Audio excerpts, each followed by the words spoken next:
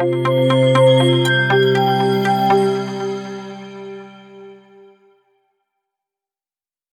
Outlook 2023.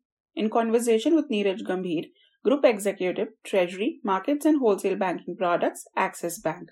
Conclusions Paper, January 2023.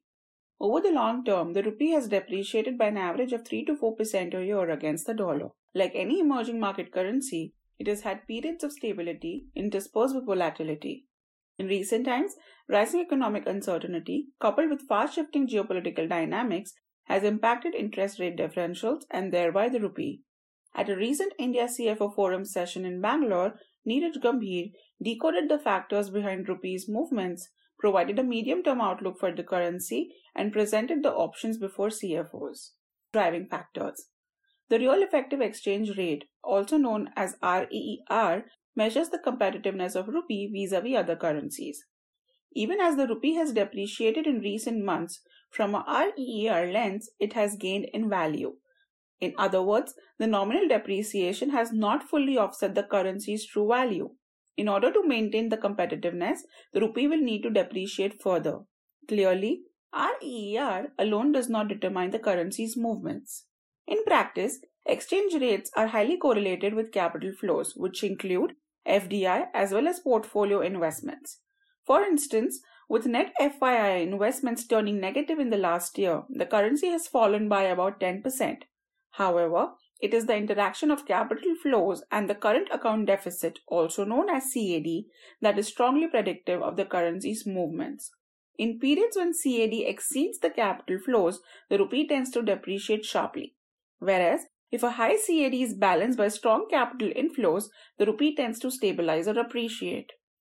Interest rate differentials are another key driver.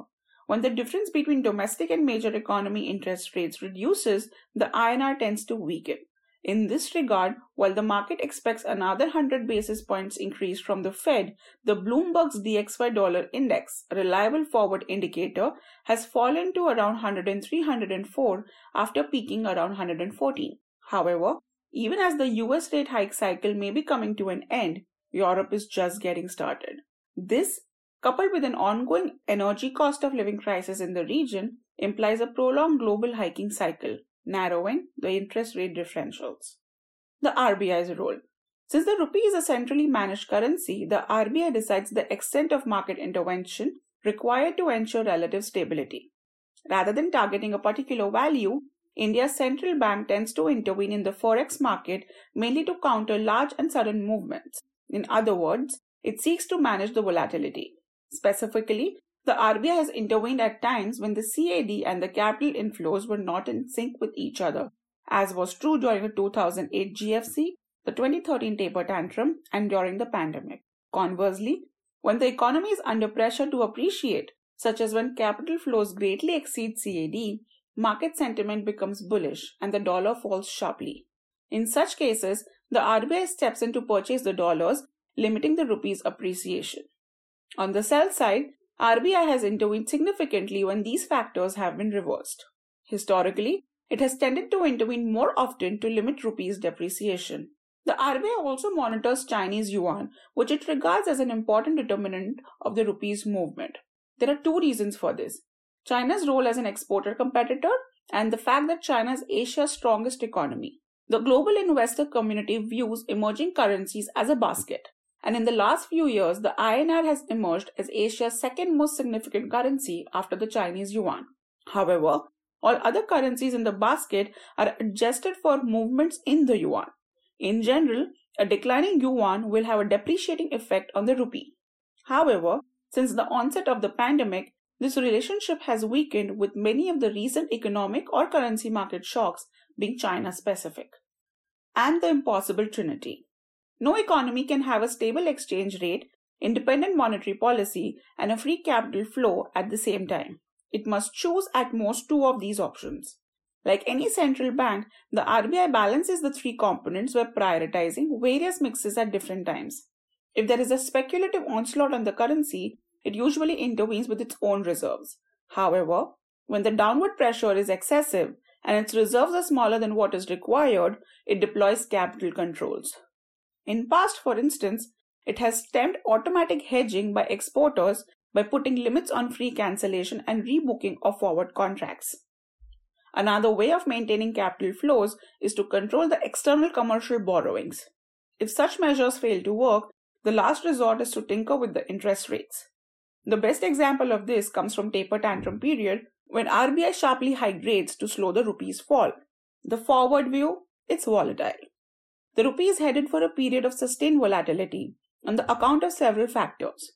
The likelihood of dollar depreciation, a period of quantitative tightening in the US which will further reduce the INR-USD interest rate differential, which already is at 3.8%, its narrowest in years, and a high but narrowing CAD.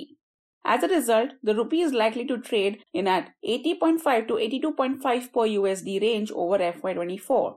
Global growth expectations for 2023 are being consistently revised downwards.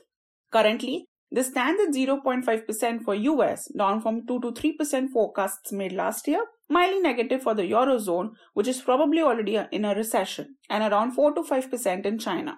Against this backdrop, the dollar will likely depreciate against yen and the euro.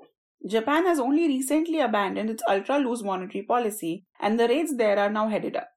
As inflation picks up, the rates will rise further and the yen will rise past 130 per USD mark. Eurozone interest rates, meanwhile, are likely to be hiked aggressively to counter the domestic inflation, pushing the euro up to around 1.04 to 1.06 per USD, while the British pound is expected to trade in at 1.02 to 1.22 per USD range.